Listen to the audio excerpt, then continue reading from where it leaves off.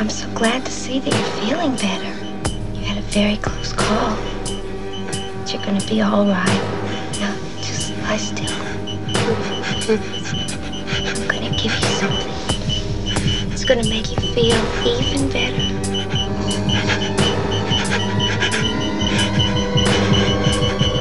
Bearded Dick's Musical Fun Time.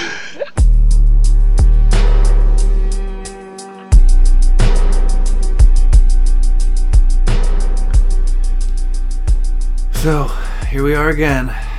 Back at it. Back at it again. At Krispy Kreme. Is that a dated It's an reference? extremely dated Vine reference. Love it. This is BDMFT. I'm the dick. I'm the beard. I'm the beard. I know. I'm the beard. You're the I'm dick. Dicko. Oh, boys, girls, Lady boys?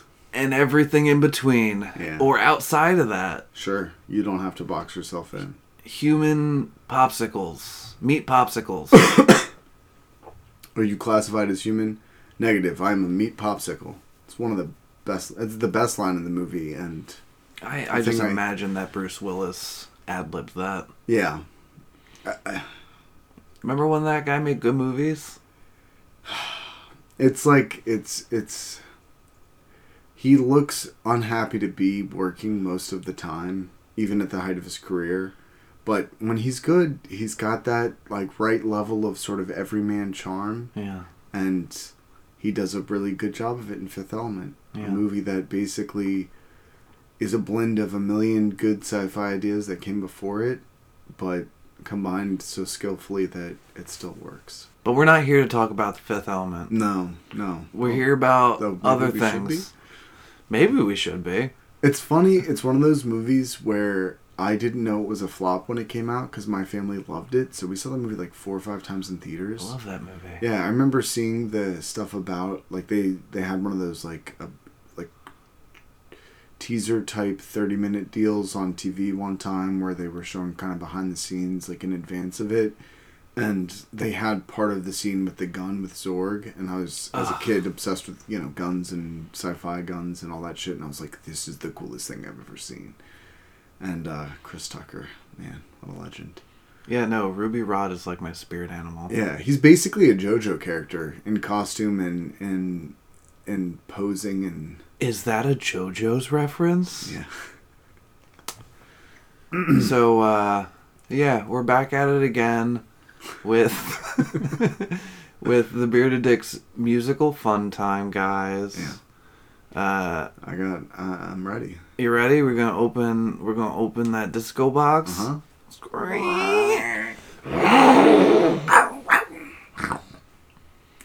So... Never gets old. Yeah, the last time we were here, we were covering some albums that I've loved for a long time. And, we covered Tea in the Harem of Archimedes, or Tea with Archimedes. It was fun, because it's and you didn't post a single Beastars picture on our Instagram, it's fine. I even had them, too. I completely just blew it. I had, 4 in my phone to post, and, Yeah. But maybe I just didn't want to get that level of furry attention. Fuck you. Anywho, so... I have today's more of a mix of stuff I'm listening to currently that's new, and then I'm going to start with a classic though. So I've tried to keep a master list of everything we've covered, disco box recommendations, movies, all the rest. So we try not to be too duplicative. Obviously, I listen to a lot of the same music though over and over as anyone does. You find your favorites, you go back to them, and I was a month and a half ago. I'm coming from like a UK.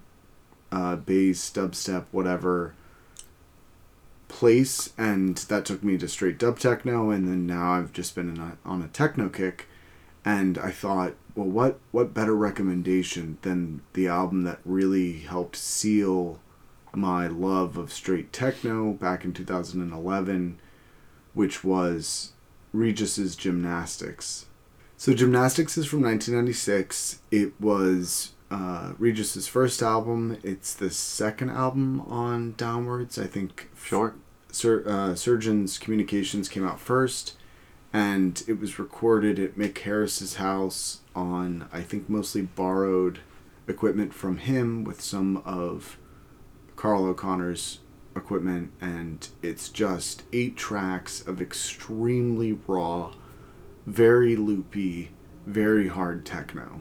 And these days it's now sort of the blueprint for industrial techno, although not really, because most industrial techno is way more like clanging, banging, and overproduced. And I've railed on this show, I think, a little bit in the past about the over-genreification of many different things, including this obsession with industrial techno that started about the time I got into techno. Have you? I think so, once or twice, and probably outside the podcast. But anyways, whether you want to call it the Birmingham Sound or industrial techno or just techno or whatever, it's techno.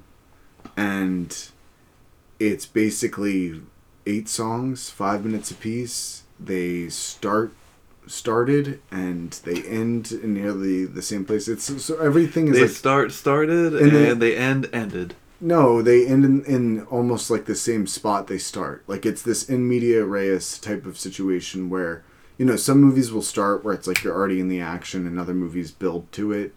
Or this is like that, where it's like you feel like... It's like a lot of noise a lot of times. Like, you turn it on and it's like, this is clearly not the beginning of a session. Especially if it's like a live recording, 30-minute tape. You know, you might oftentimes just get started at like a good place, but not the actual start. Right. So this is the same kind of thing. And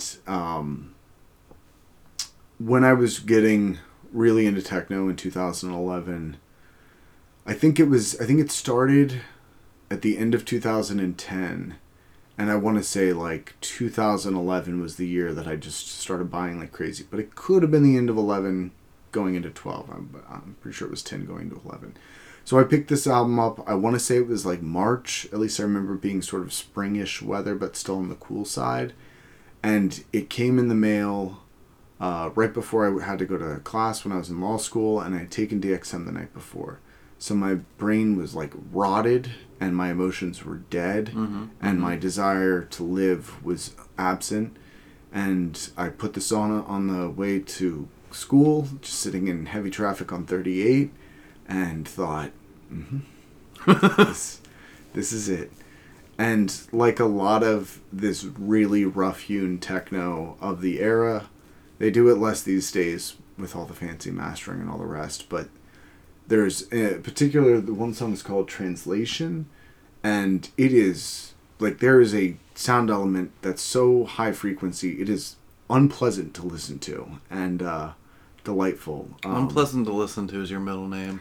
It truly is. And so I just remember hearing it. It's this like bleeping, like, and not on rhythm bleeping sound, and I'm just sitting in the car like, just like, is this the day I drive just into the intersection during a red light and hope to die? But alas, it wasn't.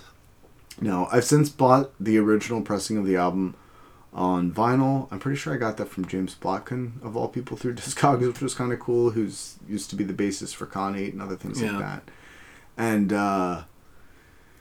And it's also gone through numerous reissues. I think the most recent one was last year, I think was, I guess, or maybe it was this, must have been this year, 25th anniversary edition, something like that.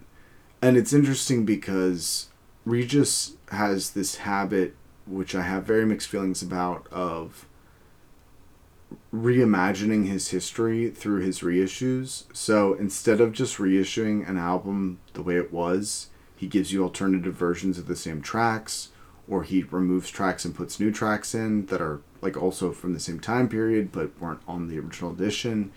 And typically I prefer reissues to just be essentially carbon copies of the original, you know. Some albums benefit from a remastering or things like that. But most of the time, if it's a legendary album that's getting a reissue 5, 10, 20 years later because it's out of print, it's worth a lot of money, people need to hear it, I do not understand the impetus to then change it. It's like it became a classic for the exact way that it was before, not this new version, you know? He's like the George Lucas of techno. A little bit, yeah. And it goes further. I mean, many techno artists have done many iterations of the same thing, and I can enjoy that approach, Godflesh is a great example of a band who did many a remix album of their own stuff, and it's like, do I need 3 versions of Almost Heaven? Yeah, you do. Apparently, because I own every fucking thing Godflesh ever put out, so... But it can be frustrating, and so I just, for shits and giggles, I was listening to clips of the remastered stuff on YouTube the other day, which obviously isn't the most honest representation of how it sounds. Right.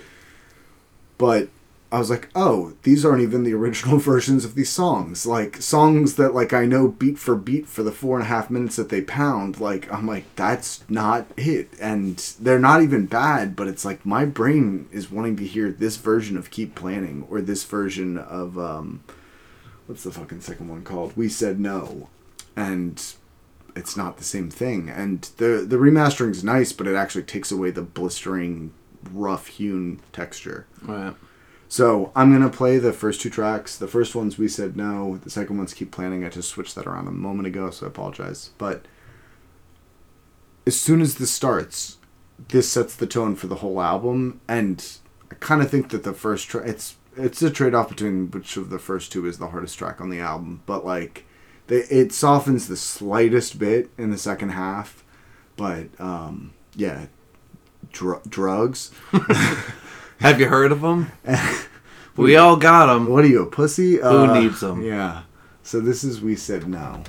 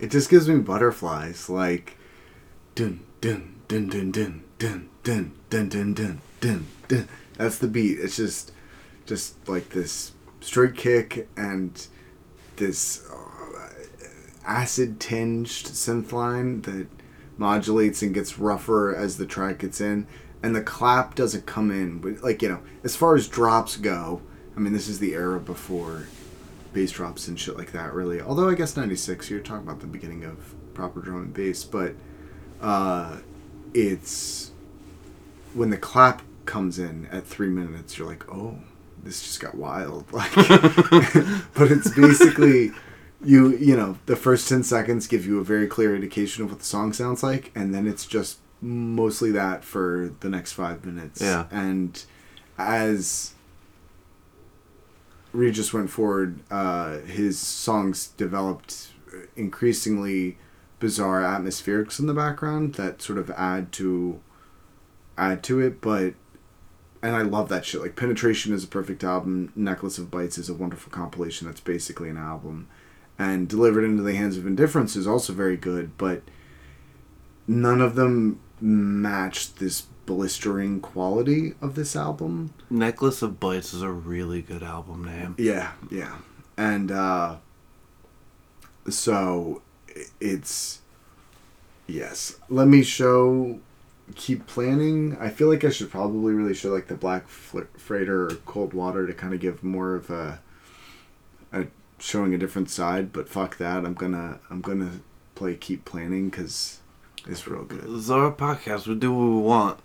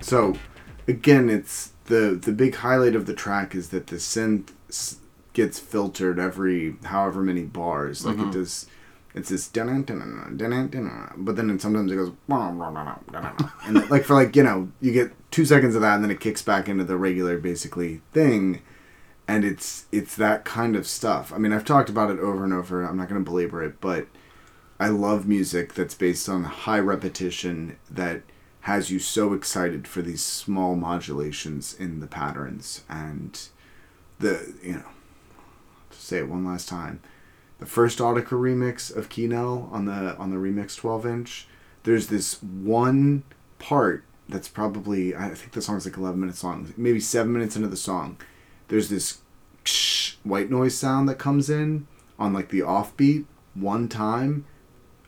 Blows your fucking mind. It's like this just tiny little sound, but that's like the magic of it, you know. If you're doing it right, you're so invested, you're listening so intently, and then, you know, also if you play this shit like super fucking loud, you just like feel like you're on speed. And I think I bought Speed very shortly after getting this album, and I remember doing it with one of our mutual friends, and it was just like he came over, we started drinking, I put this on, I was like, listen to it for a couple minutes, and I already know what I want to do, and I'm just like kind of getting him in the mood, and like 10-15 minutes I was like, you want to go buy some Speed and like fucking do that and then listen to this really loud? He was like, yeah I think it's a pretty good idea. And I remember just crushing it up, like doing the old classic, like trying to crush it on my center console while I'm driving and like turn and rip a line without like crashing my car kind of shit. I'm just like, oh my god.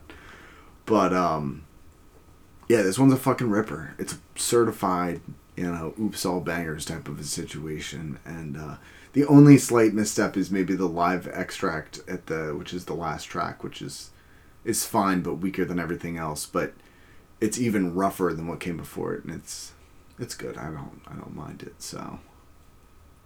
Oh, well, so that's Regis for you. Yeah, I think I'm going to be covering his album from last year on our year-end wrap-up, because I'll be covering 2020 and 2021. But I really have barely listened to it, not for lack of quality, just haven't been in that zone. But I think I'm going to try to really get familiar with it between now and then, because I think it would be it'll be an album that'll eventually I'll be like, yeah, it was one of the best of 2020. I just haven't, you know. So the next album I want to cover is a compilation that I bought. Blot. I sort of, it was a bit of an impulsive buy based on a couple decisions. So I've been listening to a lot of Vanker. I picked up this reissue album with all the other more like UK based things I bought recently, and was like, I should just buy this because it's in stock and it's a classic. But like, do I even like Vanker that much? And then, or Vanqueer, I don't know how to say his project name, but then it's the classic. I'm like, oh, this is the record I like the best. Yeah. And it's 6 songs, and it's at least an hour long. Like every track's over 10 minutes, kind of a thing. Super minimal dub techno, blueprint shit. Anyway, so he's got a song, a version of one of those songs is on here, and so I don't think I said the name yet, but it's called Dreamy Harbor. It's a compilation on Tresor from 2017, and it's interesting because it's a mix of work. It's basically like almost a mixtape of tracks pulled from albums from their back catalog, going back really far. New work for it, which is the exception, not the rule, and then more recent stuff from their back catalog. But it's mostly previously released music or variations of music previously released. But it's not to the level of like Michael Mayer's Emmer mix CDs where they really feel like this wistful boyfriend's making him mix CDs to fall in love and like totally fucking nailing it. But it does feel like somebody was... It's kind of like when Criterion lets people go into their big closet and they say you can pick 10 movies and talk about them. This is like that, where it's like go through our back catalog and put together an album of like mostly long tracks that are less on the banger side and more on the stoned or K'd out like... It's a mixtape with feeling put into it. It's not just that, but it's also like the vibe is like I normally associate Tresor with more straightforward to the floor stuff, and this is definitely on the more not full experimental side, but just like not pounding warehouse basement techno. This is like more this is easy home listening. So the Vanguard track pulled me in, and there's a lot of really good ones. I guess I'll show 2 quickly, but one of the ones is Donato Dozzi or Dozzi is, I guess, has been hot shit for quite some time. I'd say Dozzi. Yeah, but is an artist I've had minimal familiarity with, in part because most of his work is really expensive and out of print. And he's one of these guys who's famous for, there's sort of been a wave of this in the last 10 years of people taking acid techno and then making it slow and like depressing and more chill, which isn't the first time it's ever been done, but there's been definitely like a stylistic wave of that. And so this is less on the chill acid side. This is more like traditional acid techno, and I fucking love traditional acid techno. Like 303 is my favorite. I've said it before. And so this song's called The Night Rider, and it's just like a straight up minimal acid techno, but like fucking K-hole ass music. And so I kept listening to samples of this on Hard Wax, and I was like, oh, that's good, that's cool. Like, but I'm listening to these 10-minute songs for like, 30 seconds, but this was one of those ones where it was like that 30 seconds had me fucking thirsty for the rest of it. So I'm going to play this first, and then I'm going to play a different interesting one. I believe that this track is one of the originals for the compilation, but either way.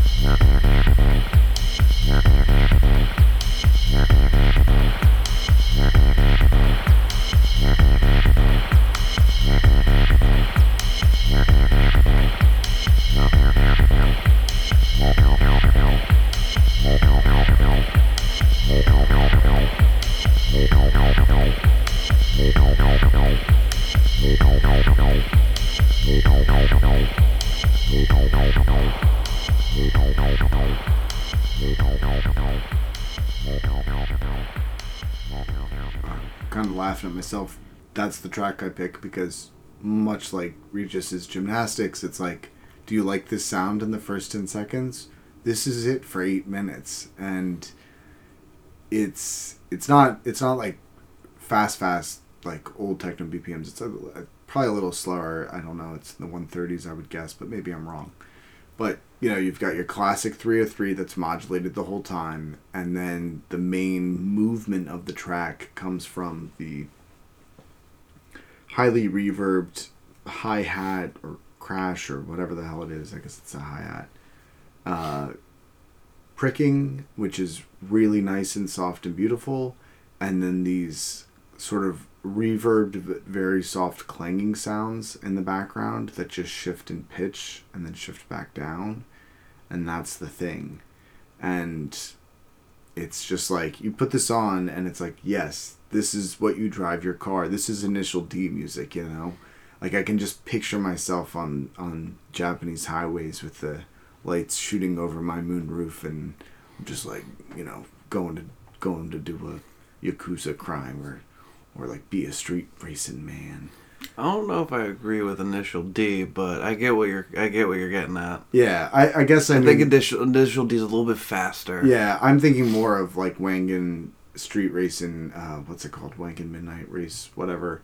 That, which is the Tokyo Highways versus Initial D, which is drifting. Yeah, this is less. Drifting's more, you're right. High intensity Eurobeat goes, intensifies. This is more highway driving, not toge or toge. Excuse me. Just call me too gay. No, you're not gay enough. But yeah, so that's that one. Tressor's been a label I've known about since I got into techno, basically, because they're one of the longest running techno labels of all time, and are extremely important for the development of both Detroit techno and German techno and their friendship since it kind of all began. And yet, when I really got into, so we covered Ricardo Villalobos last time, that kind of stuff was in part a rejection of the heavy techno that was popular in Germany and other things like that Right. had been popular before that. And so the people that guided me in my early journey into like sort of electronic dance music, like micro house and tech house and minimal techno and stuff like that, they were much more of like, we like compact, we like Perlon, we like this type of stuff. We don't fuck with Tressor. And I remember they had a CD at their store because it was like this group of gay guys that owned this CD store in Georgetown called CD Warehouse, which was a part of a larger franchise, but they're all like individually owned. I love Georgetown. Yeah, and they had this Tressor Never Sleeps CD, and I knew some of the artists, and I was like, I want to get this. Like, oh, you shouldn't get this. This is trash, blah, blah, blah. And I was like, I feel like I should. And I didn't do it. Now I think, I mean, it's not like it's worth crazy money or anything now, which is one of the great things about Tressor. Most of their records are still really reasonably priced.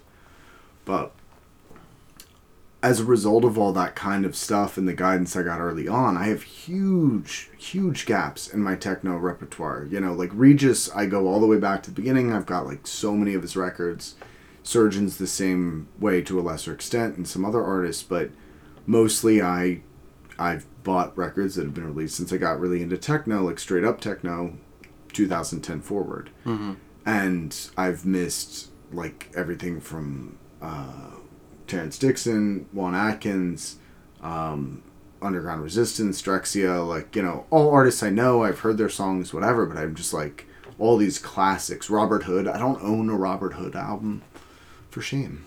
And I was extremely surprised by what is maybe the best track on this compilation in some ways, and also one of the older ones picked for it, not super old, but much older. It's like, I'm like, I have never heard anything like this, and I've since gone on to listen to the album that it's from, and it's a good album, but this is definitely the highlight on it, and it in some ways reminds me of Perlone in the sense of it's like using a lot of, it's like a quilt work of other things to make a techno track rather than just hearing all like what I think of as being like synthetic techno type of sounds. So it's called The Switch. This is by Terrence Dixon, and the CD version versus the digital version versus the LP version of this all have different tracks, with the digital version being the most complete. So I think both of these songs are on all versions. I have the LP one, but we're playing them for the digital one, so.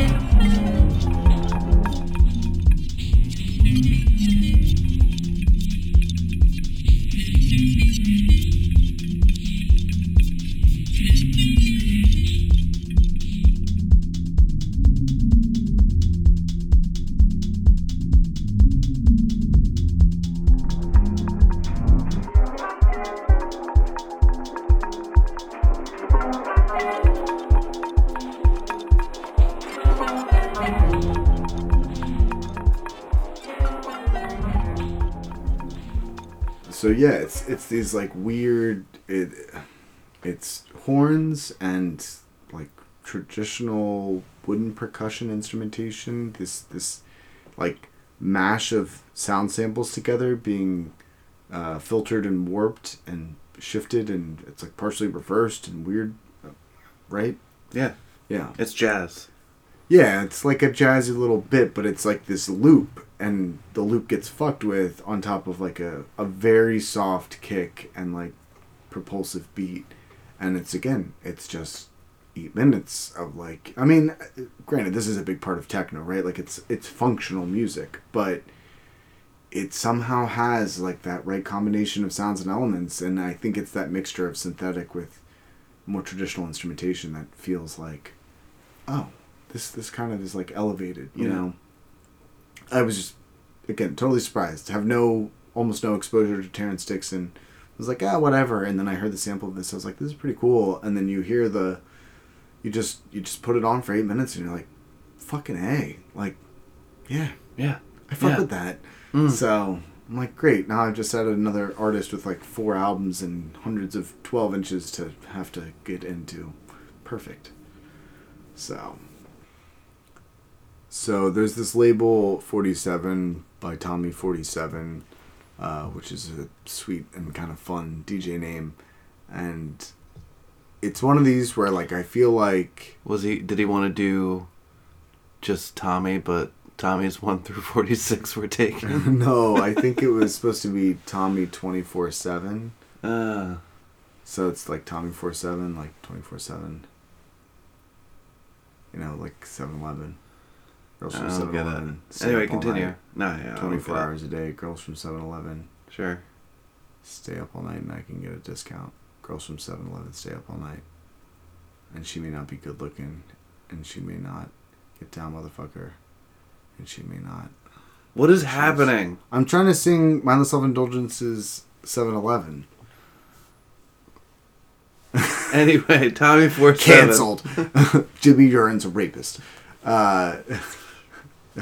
He was banging underage girls. So, I guess a statutory rapist. But, anyways, okay, so... How do you rape a statue? Cancelled!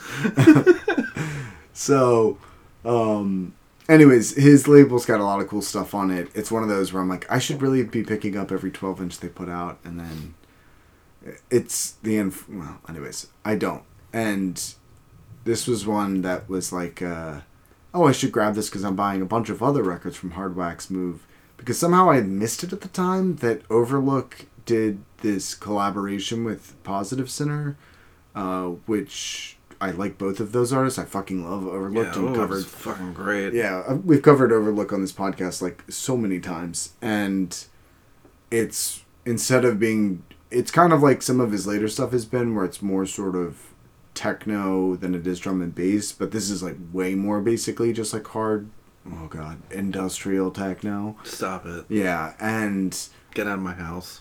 And it's cool because neither of these artists go typically as hard as they do on this together, which is a pretty normal thing when guys do collabs. A lot of times it like always goes extra hard, which often makes them lose the nuance and interesting character of what they normally do. But I was very surprised because I got it. The only thing that I have to test it out again, when I went to listen to the actual 12-inch, it sounded very... I don't know if it was a pressing thing, I guess, because the digital files I have are fine, but it was very one-sided in the mix. Like, it was all coming out of the right channel, or mostly coming out of the right channel. That shit happens with tapes all the time, when they get fucked up, or they're poorly dubbed, or my tape heads needs to be serviced, or blah, blah, blah, blah, blah. But this was on a 12-inch. I was like, am I fucking hearing things? But I fiddled with my wires after, and I don't know. So the project's called Carrier. The EP is called 47017, which is just basically the way they do their label record numbers, like their catalog numbers. Uh-huh. So it's 470 and then whatever. So this is the 17th EP, and the whole thing's a banger. But the last track is the one that gives me the fattest chub, and it's just a nice mix. So there's this whole I can only keep up on so much, but sort of subgenre, if you will, of techno that's also drum and bass, and it's either drum and bass artists doing techno or techno artists doing more drum and bassy stuff. They call it Gray Area, which is like about as lazy of as a genre name as you can get, but it also it's not black, it's not white, it's kind of a gray area. Yeah. On the other hand, they've sort of turned it into a movement. There was a whole sub-label that came out of Samurai for a while that was called Gray Area. The artists were all anonymous, and they had 6 or 7 EPs. And in some ways, it's like, it's all really not that necessary, but, this is how they sell shit, so... So I guess this is Gray Area, or maybe this is just industrial techno. I don't fucking know anymore. Sounds made up to me. It doesn't it? But this is the last track from that EP, and it's called Foreshadow.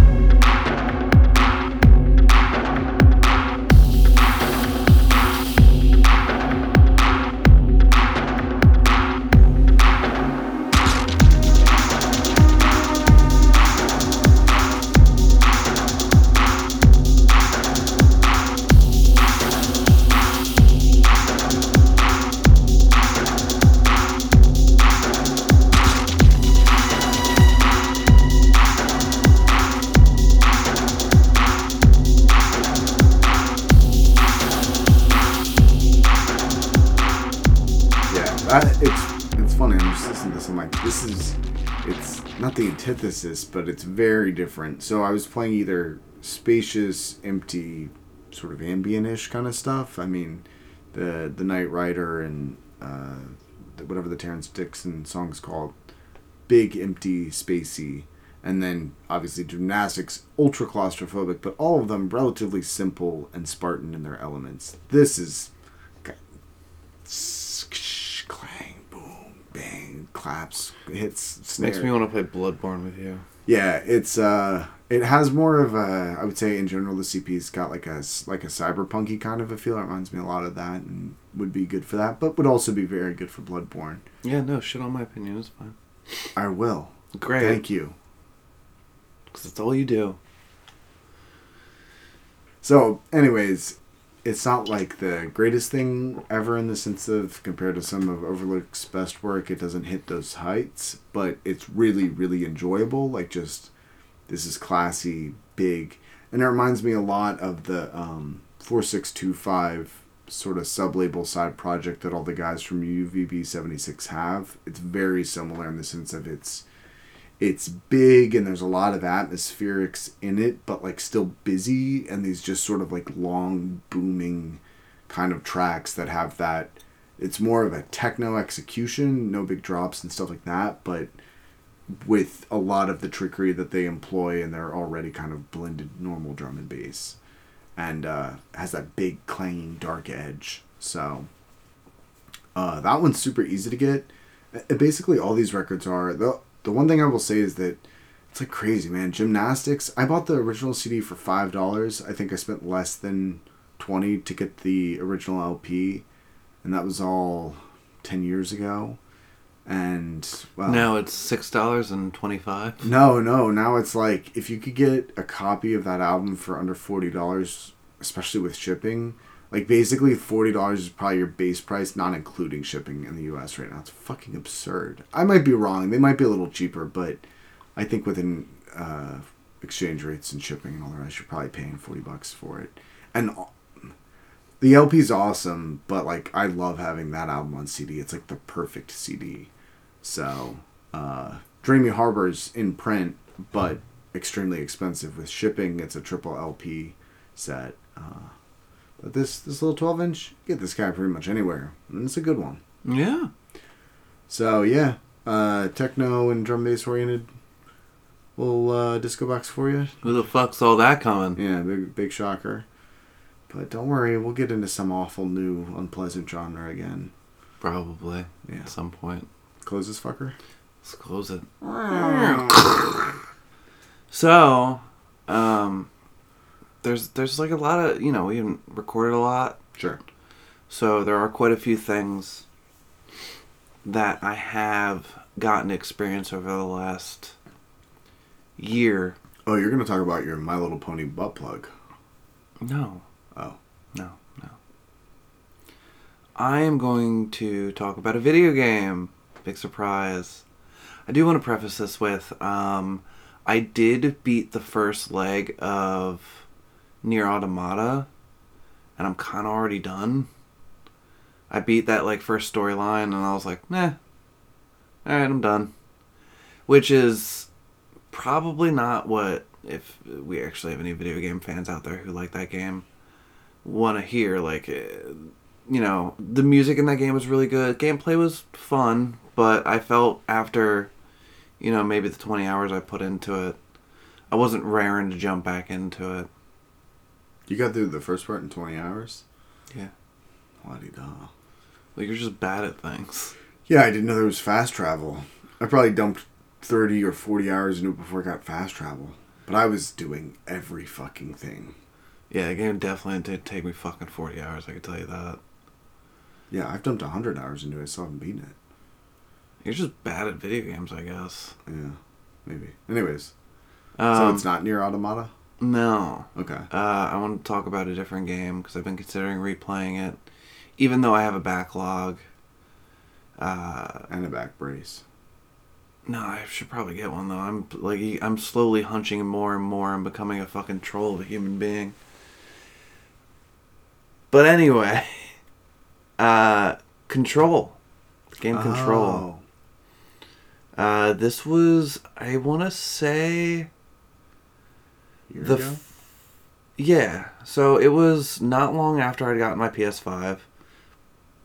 Because I do own a PS5, and yes, I feel superior to people who don't. But it was the first game that I played that fully felt like a PS5 game. Now, I had played... what the hell's the name of the game? Alan Wake? No, I've never actually played Alan Wake. Okay. I do need to pick it up because they are making a second one now. But I know, Remedy's got kind of this whole shtick where they like to mix live action with, CG graphics and everything. And Alan Wake did well, and then they made another one which did very, very poorly. And then Control was one of those games that I think it won Game of the Year, or like a lot of outlets were talking about it, but it didn't really seem to get all that much press, weirdly enough. And so I got my PS5 and I played Miles Morales Spider-Man, which I love, but didn't feel fully like a PS5 game. I want to say the game that felt the most like a PS5 game, i.e. fully utilizes the DualSense and graphic capabilities and 3D audio if you're wearing headphones. Probably Returnal's probably the highest, but this is the first game that I played where I was like, wow, this is like I'm really playing a game on a PS5, like a next gen console. But I'd bought Control a while ago, and I'd started playing it, and I was enjoying it, but it was not completely running like dog shit on my PS4, but I was playing it, and I was like, this is weird. I don't know, because like the game's real trippy. So like you walk into the building, there's these 3 paintings on the wall, and they weren't loading right away, and I didn't know if it was the game being trippy or not. And I just kind of put it down. I think something else came out around that time frame anyway. So I'd put it down and I like never went back to it. And then I got my PS5 and they were like, hey, we're releasing a PS5 version. I was like, dope, free upgrade. And they were like, psych, you have to buy the game again. And I was like, I don't want to do that. But they gave it away for free on PS Plus. So I was like, fucking score. And I was switching between the game runs surprisingly well on 30 FPS, because there's quite a few games where, like, I'm playing the PS5 version right now of the Final Fantasy remake. No, we're never getting a PS5 version of that game because God hates us. But of Final Fantasy VII remake, and I wanted to check out, there's no ray tracing or anything in the fucking update for it. It's just it puts out at 4K, and it ran kind of like noticeably less good than running it at performance with 60 frames. So I was like, fuck that shit.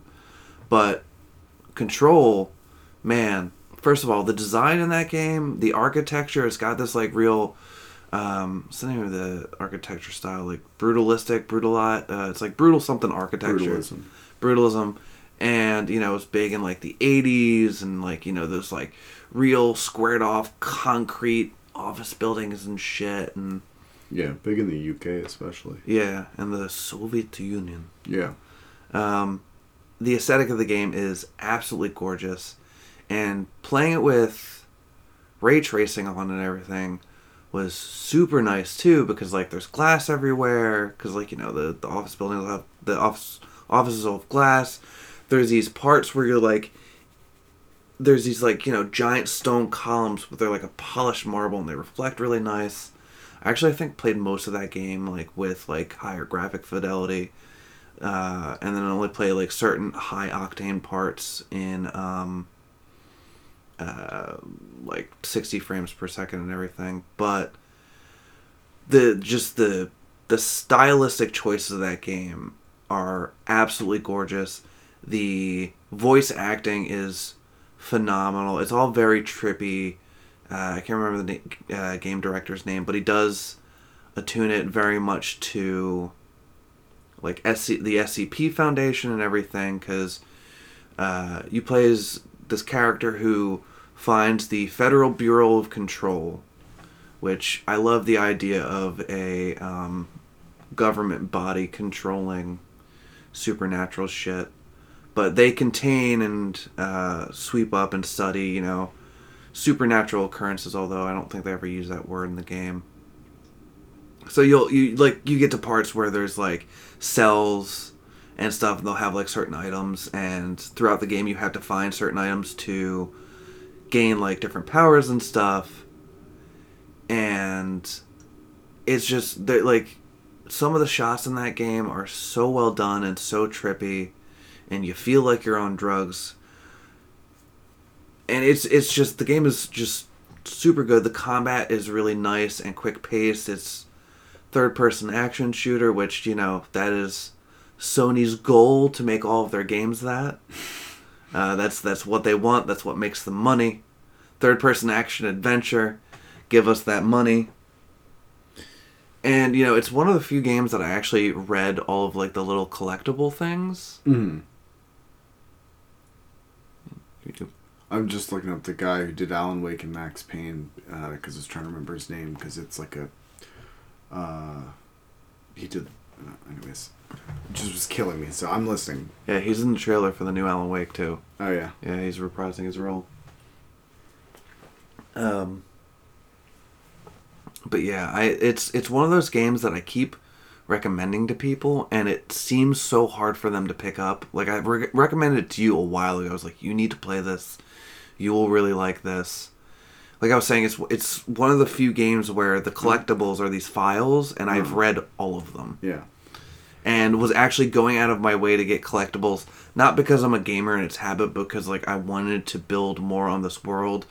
For instance, they're, like, the idea of these, they call them objects of power, and then, I can't remember, it's not Nexus events, but, like, world something events, where, like, certain objects can have so much power that they actually change the world around them.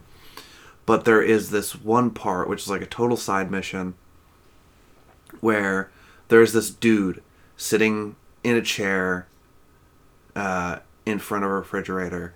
Now, when you enter the Federal Bureau of Control, everyone seems to be gone, and then all of a sudden you walk into a room, you get a gun, the director killed himself, you go through this trial, you become the director of the Federal Bureau of Control.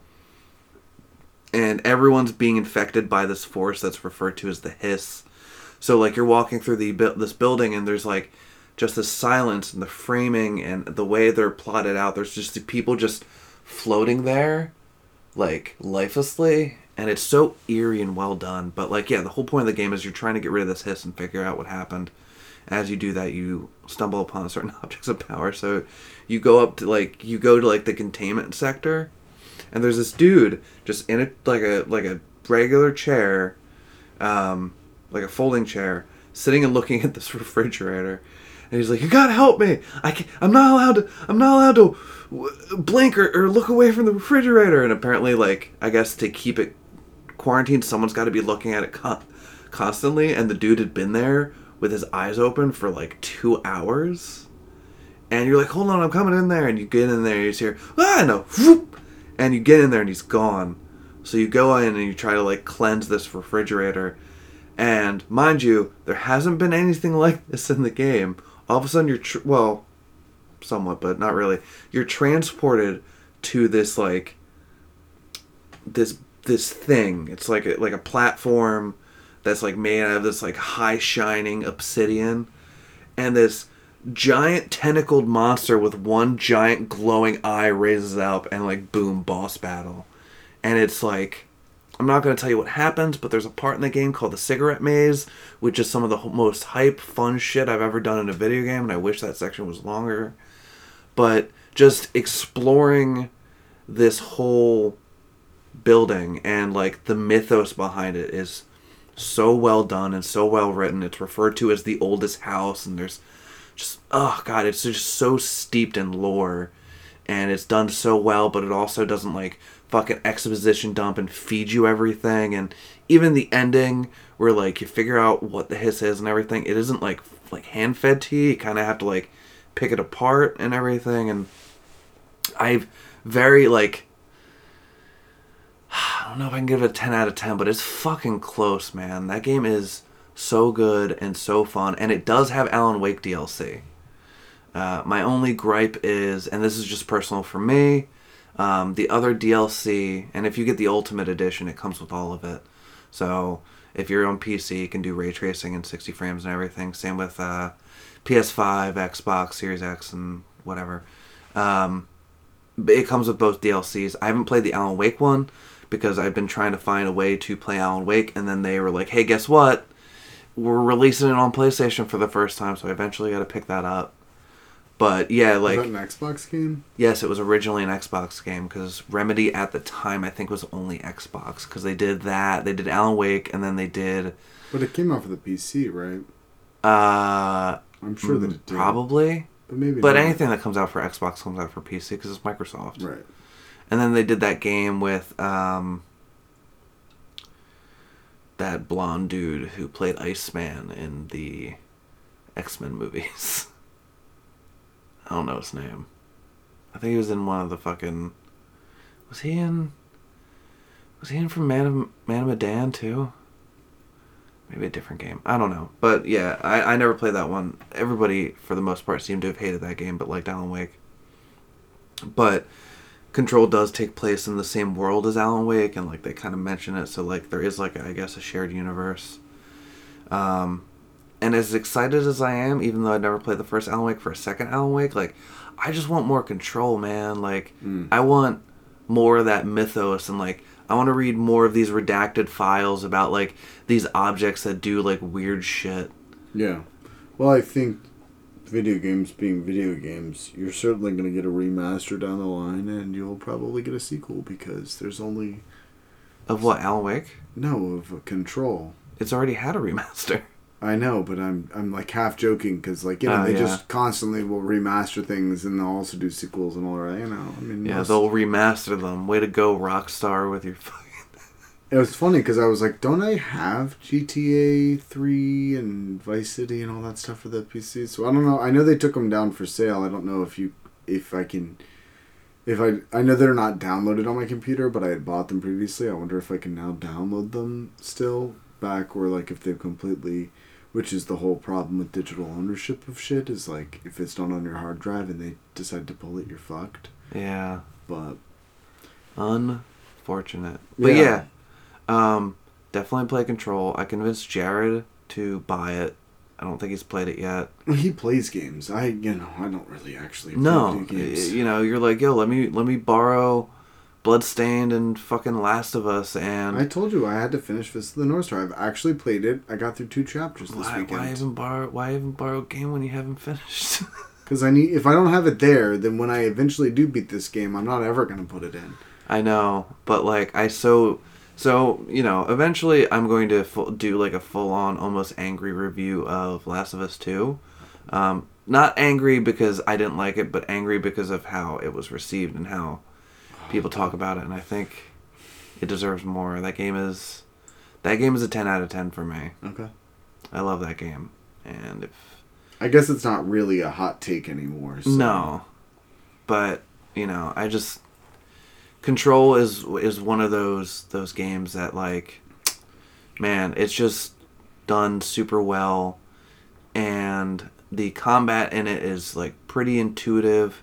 There's some mechanics that I never felt they used to need to use for the most part. Like there's like a blocking mechanic that you eventually get that like I never really used, but I feel like that's in a lot of games.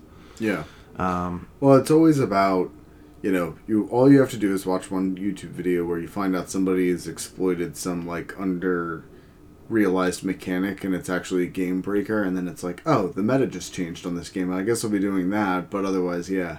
You're like, I'll just do this as a normal person the way they intended me to, and then you do that, and everybody's like, everything's working fine. You want to hear something utterly embarrassing? Sure.